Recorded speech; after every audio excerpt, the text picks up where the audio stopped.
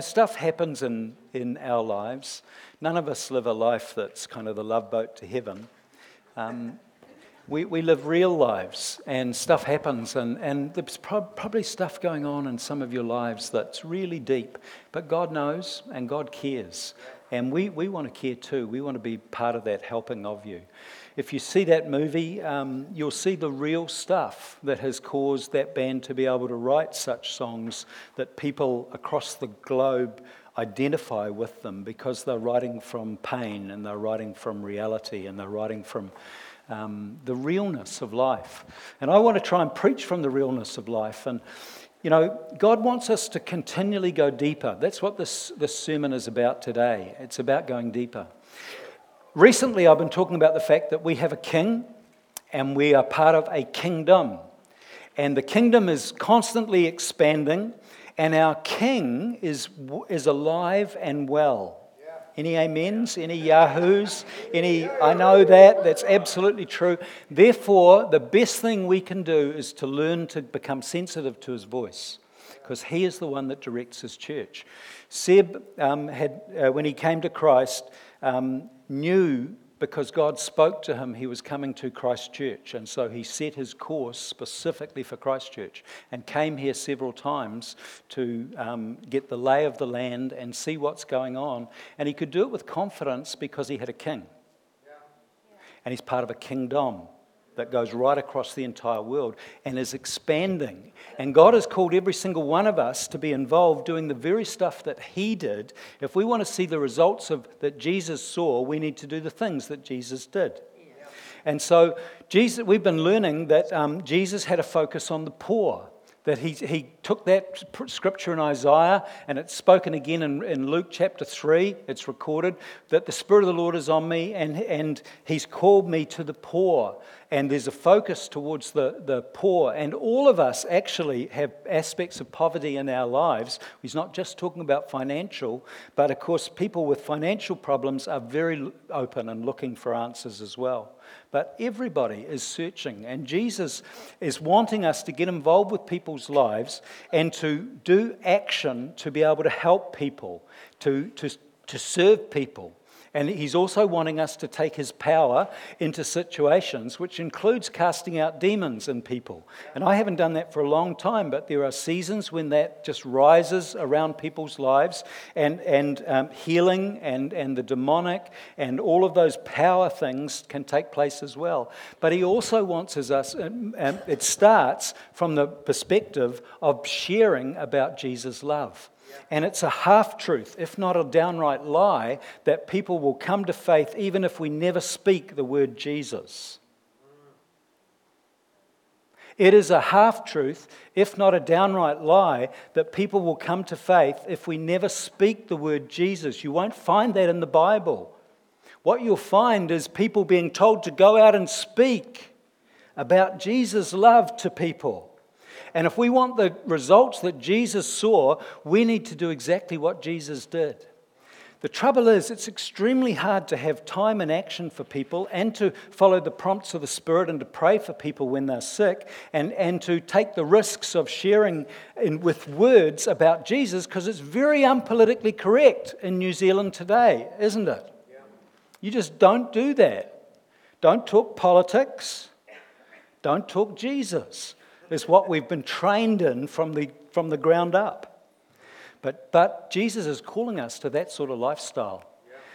Now, depending on your personality, some people will become driven in this, and they will strive, and they will work, and they will become performance people if they do not have a really deep reservoir of time with God. If we just go out and do the stuff, we can so easily become burnt out or performance-driven and become actually sort of not very nice examples of Christians. We are to do the stuff, but we're to have a clear knowledge that we are always to go deeper into God, which comes out of relationship with Him. So basically, we need to be topped up with God.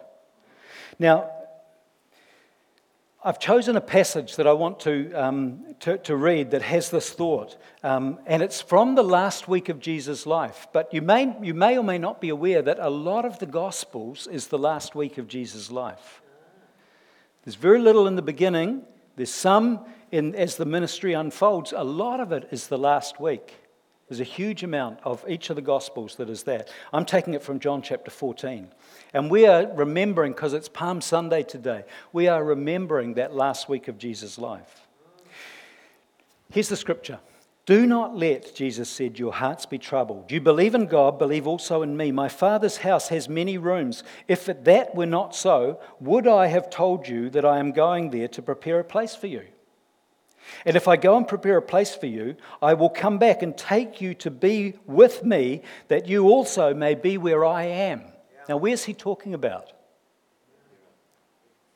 Nice and loud, everyone? He's talking about heaven, isn't he? We all know that. That's wonderful. That's out in our future in front of us.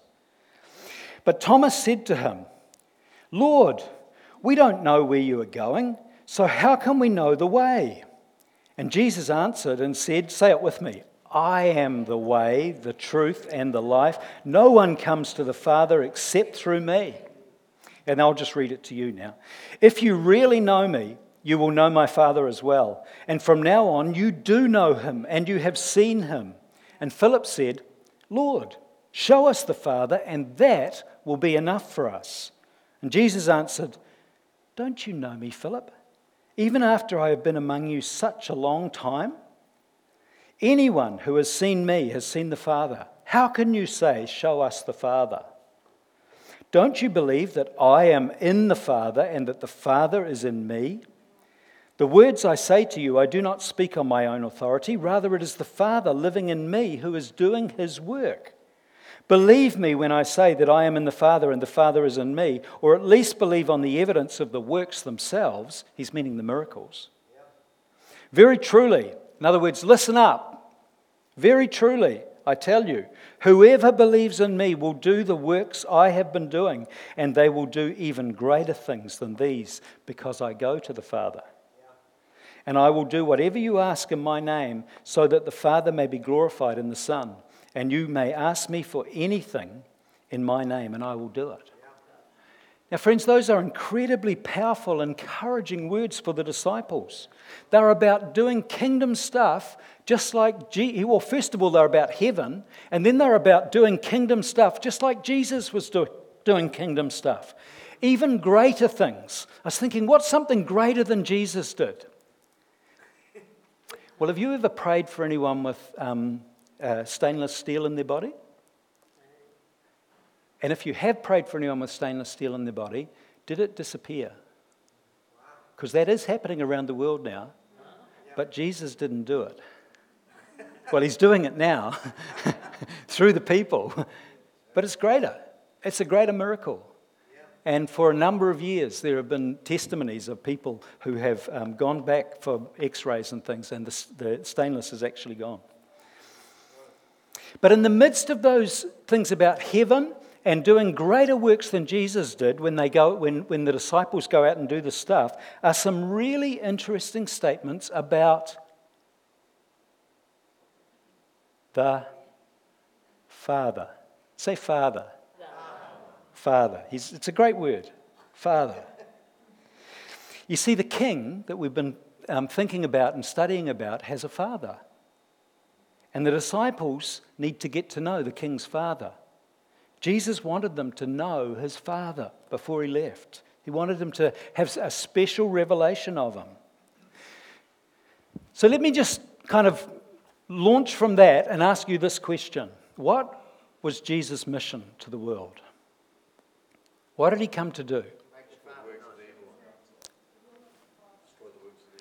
Destroy the works of the evil one. Yes, yes.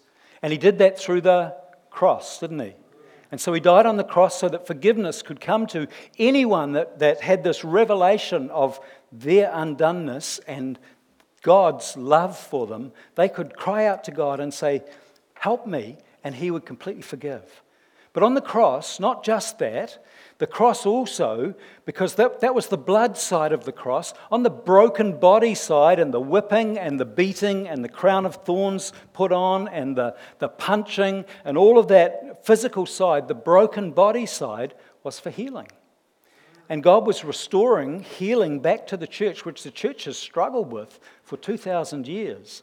But praise God, we're in a season where this is just being embraced across every aspect. Every denomination is realizing the cross. Jesus' second part of his mission was to bring healing to the effects that have happened of sin in the world. I'm not talking people's individual sin. It doesn't say that, but the effect of sin in the world from Adam and Eve. It's a random, rampant thing. And there's all sorts of diseases in this world that all of us possibly could catch, but we won't. Let's be positive. But what if there was a third mission? And some of you have mentioned it already. Good on you, that Jesus came to fulfill. One that he put in motion, but he never spelt it out so that it was impossible to miss it. He put it out on the table, so to speak. He dropped hints about it often, and he waited to see whether any of the disciples would start to get interested in it.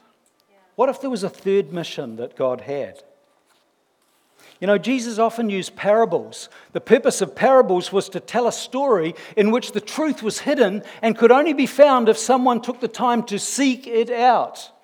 And he said the parables are so that everyone won't get it, but those of you that are my disciples, you will get it. And he even had to explain some of the parables because they didn't get it. But he wanted them to get it. In other words, he does cryptic things that cause us to have to think to get what he's trying to say. And this is one of those passages. It's not a parable, but it's cryptic. He swaps a word. And only those listening would notice it. Can we bring up the scripture? And I go to prepare a place for you. I will come back and I will take you to be with me there. In fact, go on to the next one. I think I've done it twice. Yeah. I will come back and I'll take you to be with me, that you also may be where I am. He's talking about, we all agreed to that right at the beginning. And Thomas said to him, Lord, we don't know where you're going, so how can we know the way? And Jesus answered, I am the way, I am the truth, and I am the life. No one comes to the Father except through me. He didn't say no one comes to heaven except through me. He stops talking about a place and he talks about a relationship. And if we don't think as we're reading, we miss it. Could Jesus' third mission be to reveal the Father? Was he sent from heaven to show us what Father God is like? What if Philip's words in verses 8 and 9 were a cry from the depths of every heart, even if it hasn't yet come out of our mouths? Lord, show us the Father, and that will be enough for us. I mean, you think about it. Jesus is there in the flesh, folks. They had him in person. They were seeing miracles of a quantity and a quality that the world had never, ever seen. And yet their hearts were crying out for more, deeper, deeper. Think of it. They had the best teacher, the best preacher, the best prophet, the best evangelist, the best pastor, the best miracle worker. And they were still looking for something deeper. Philip's heart was still crying out for more of God. Why? Because God is something called Trinity. And it wasn't till after Jesus and some of the councils in Nicaea and other places in Turkey that they began to realize the Trinity nature of God and write it up as creeds to help people to understand that God wasn't appearing in three different forms but still the same person. He was absolutely one, and it's beyond the human ability, they tell us, to be able to understand it, but he was absolutely one. But when he was Father, Son, Spirit, he wasn't just coming in different clothes. There was distinctions between him. And so Philip and the disciples, Jesus had been laying it out and wondering which disciple will actually notice. Who will put the dots together? Who will join the dots and realize you're searching also for the Father? Show us the Father. You see, when we find God as Father, and it takes revelation, it's not, okay, God's my Father. It's revelation. God is my Father. And when we find God as Father at this level, we get our destiny, we get our purpose, we get authority, we get our position as sons and daughters of God. John chapter 17, verses 1 to 7. This is called the Lord's high priestly prayer. It was prayed just days, maybe the night before he actually went to the cross. And it says, after Jesus said this, he looked towards heaven and he prayed, Father, the hour has come, glorify your Son so that your Son may glorify you. For you have granted him authority over all people, that he might give eternal life to all those whom you've given him. Now this is eternal life, that they may know you, the only true God, and Jesus Christ, whom you have sent. See, eternal life is not, I believe. It's not a mental assent.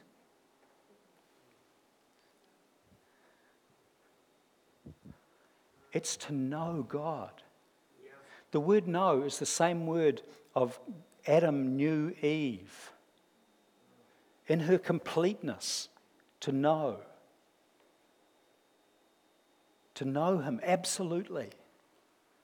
It's a living, caring, loving, almost intimate relationship with God that God wants for us to be able to have. So, if all you've ever known is rules and routines and, yes, I believe in Jesus, maybe you're not saved. Because what it says is when you know God, this is eternal life. To know God. To know him, that they might know you, Father, the only true God, and Jesus Christ. You know, we let the focus so often be on Jesus Christ. But isn't it interesting, when the focus is on the Holy Spirit, he exalts Jesus? Yeah. What we're seeing here is when the focus is on Jesus, he exalts the Father. They keep saying, oh, no, not me. You need to meet. Oh, no. No, don't give me all that glory. You need to meet Jesus. No. And you talk to Jesus. No, don't let the glory all come to me. You need to meet my Father. There's this amazing humility between this God that is Trinity. And he says, I have brought you, Father, glory on earth by finishing the work you gave me to do. Would you say the word finishing? That's a key word. And now, Father, glorify me in your presence with the glory I had with you before the world began. I have revealed you. The New King James says, I have manifested your name. I have revealed your name is what it means to those whom you gave me out of the world. They were yours, you gave them to me, and they have obeyed your word. Now this is before Jesus went to the cross. And he says, as he's praying, I've finished.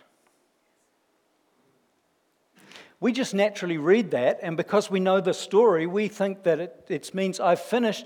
He's talking about dying on the cross, and then for the forgiveness of everyone's sin and for healing, and then rising from the dead. But that hadn't happened yet. So what is the work that Jesus has finished? What was his mission that is actually accomplished? And I want to suggest to you, it's verse 6. I've revealed your name. I've revealed the name of God to people.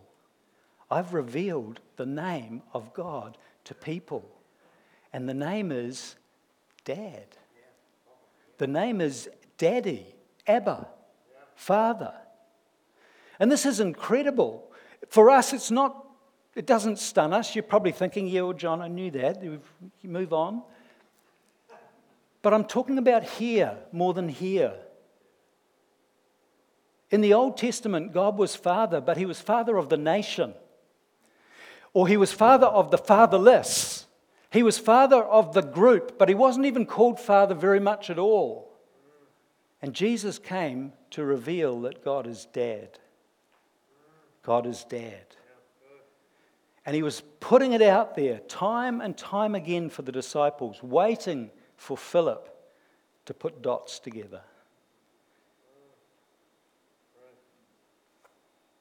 You see, when Philip and the disciples got that Yahweh, whom they wouldn't even say the name, was Jesus' dad. He wasn't some emanation from God, but so far removed that now he was unholy enough that he could touch humans.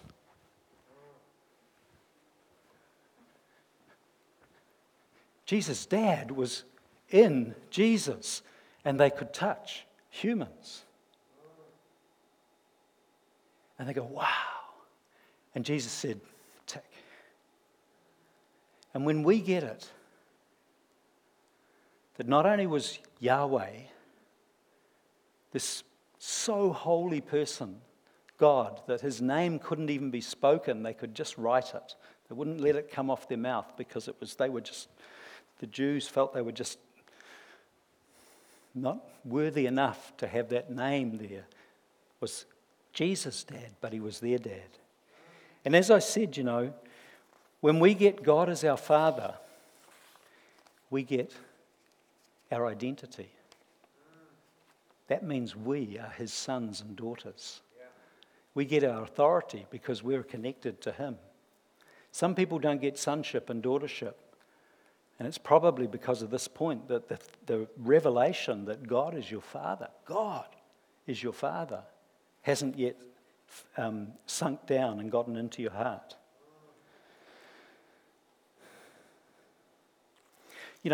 When I got saved, 1972, God encountered me in a very, very dramatic way, and I was in laughter and I was in tears for quite a long time, first of all, because I was really lost and knew how unsaved I was. I knew hell was my destination, and that sat over my life for a period of time that night until my brother led me to Christ and had me to pray those words of asking for forgiveness and receiving the forgiveness that God gave. But God encountered me. I had a God encounter. And for God as our Father to go from here to here, we have to have encounters with Him. We have to have encounters with Him. In John 17, verse 26, it says, Jesus said, I have made you, the Father, known to them, and will continue to make you known, in order that the love you have for me might be in them. In order that the love that you have for me, your one and only Son from heaven, Jesus is saying, can be in a human being. That's mind-blowing. How much love has God got for you? How much encounter has God got stored up for you? See, we don't know God's love outside of encounter. I'm not getting across. When was your last encounter with God? How important is it to you that you have an ongoing encounter with God? What God tends to do with encounters is we get to a position where we have to say, I want more, or God, I've had enough, I'm just backing away. And usually it's based on pride. Because God puts us in a situation. See, it would be nice if we just went like this. God, just encounter me with your love. Thank you, Lord. 80, 85, 87, 90%. Just encounter me. Oh, no, I'm not supposed to do that. Just thank you, God. That was wonderful. We've got it. Yep. What's more important to you? Is it your reputation or is it an encounter with God?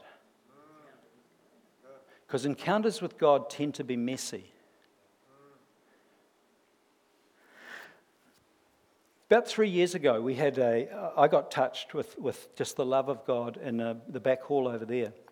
And I ended up on the floor, rolling on the floor and laughing my head off.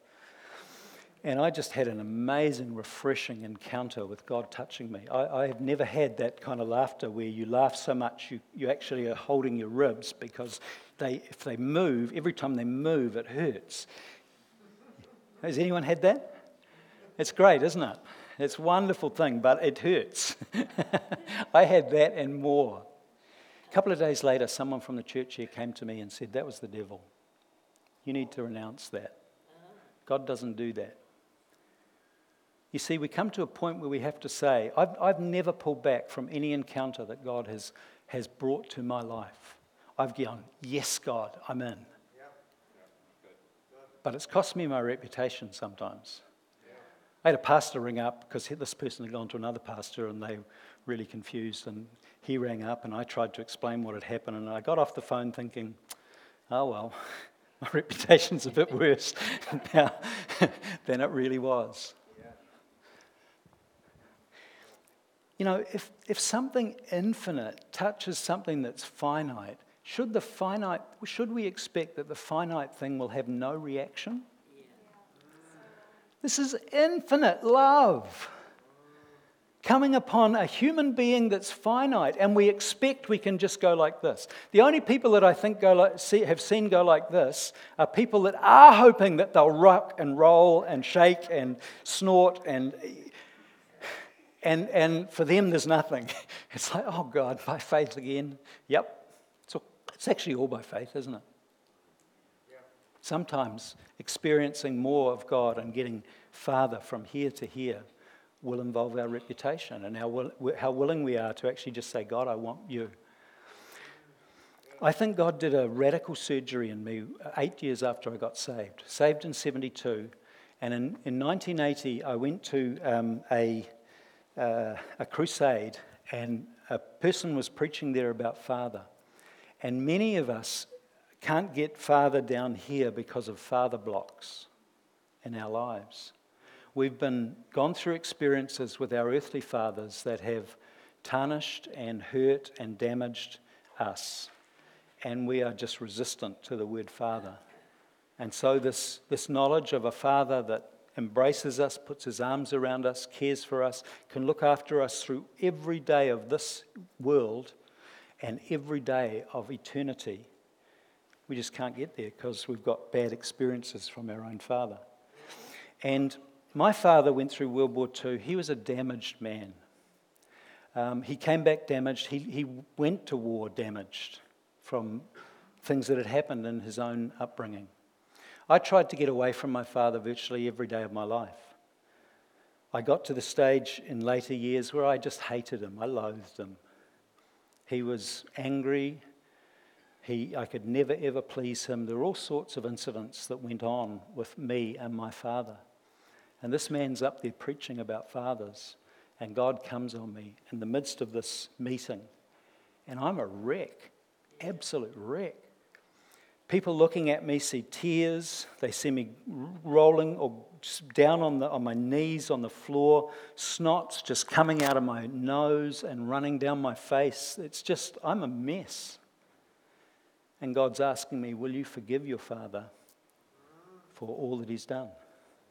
I remember a time when I was about 14 years of age, and I was sent to my room by my dad, and I was so angry, I picked a clock up. You remember when things called clocks?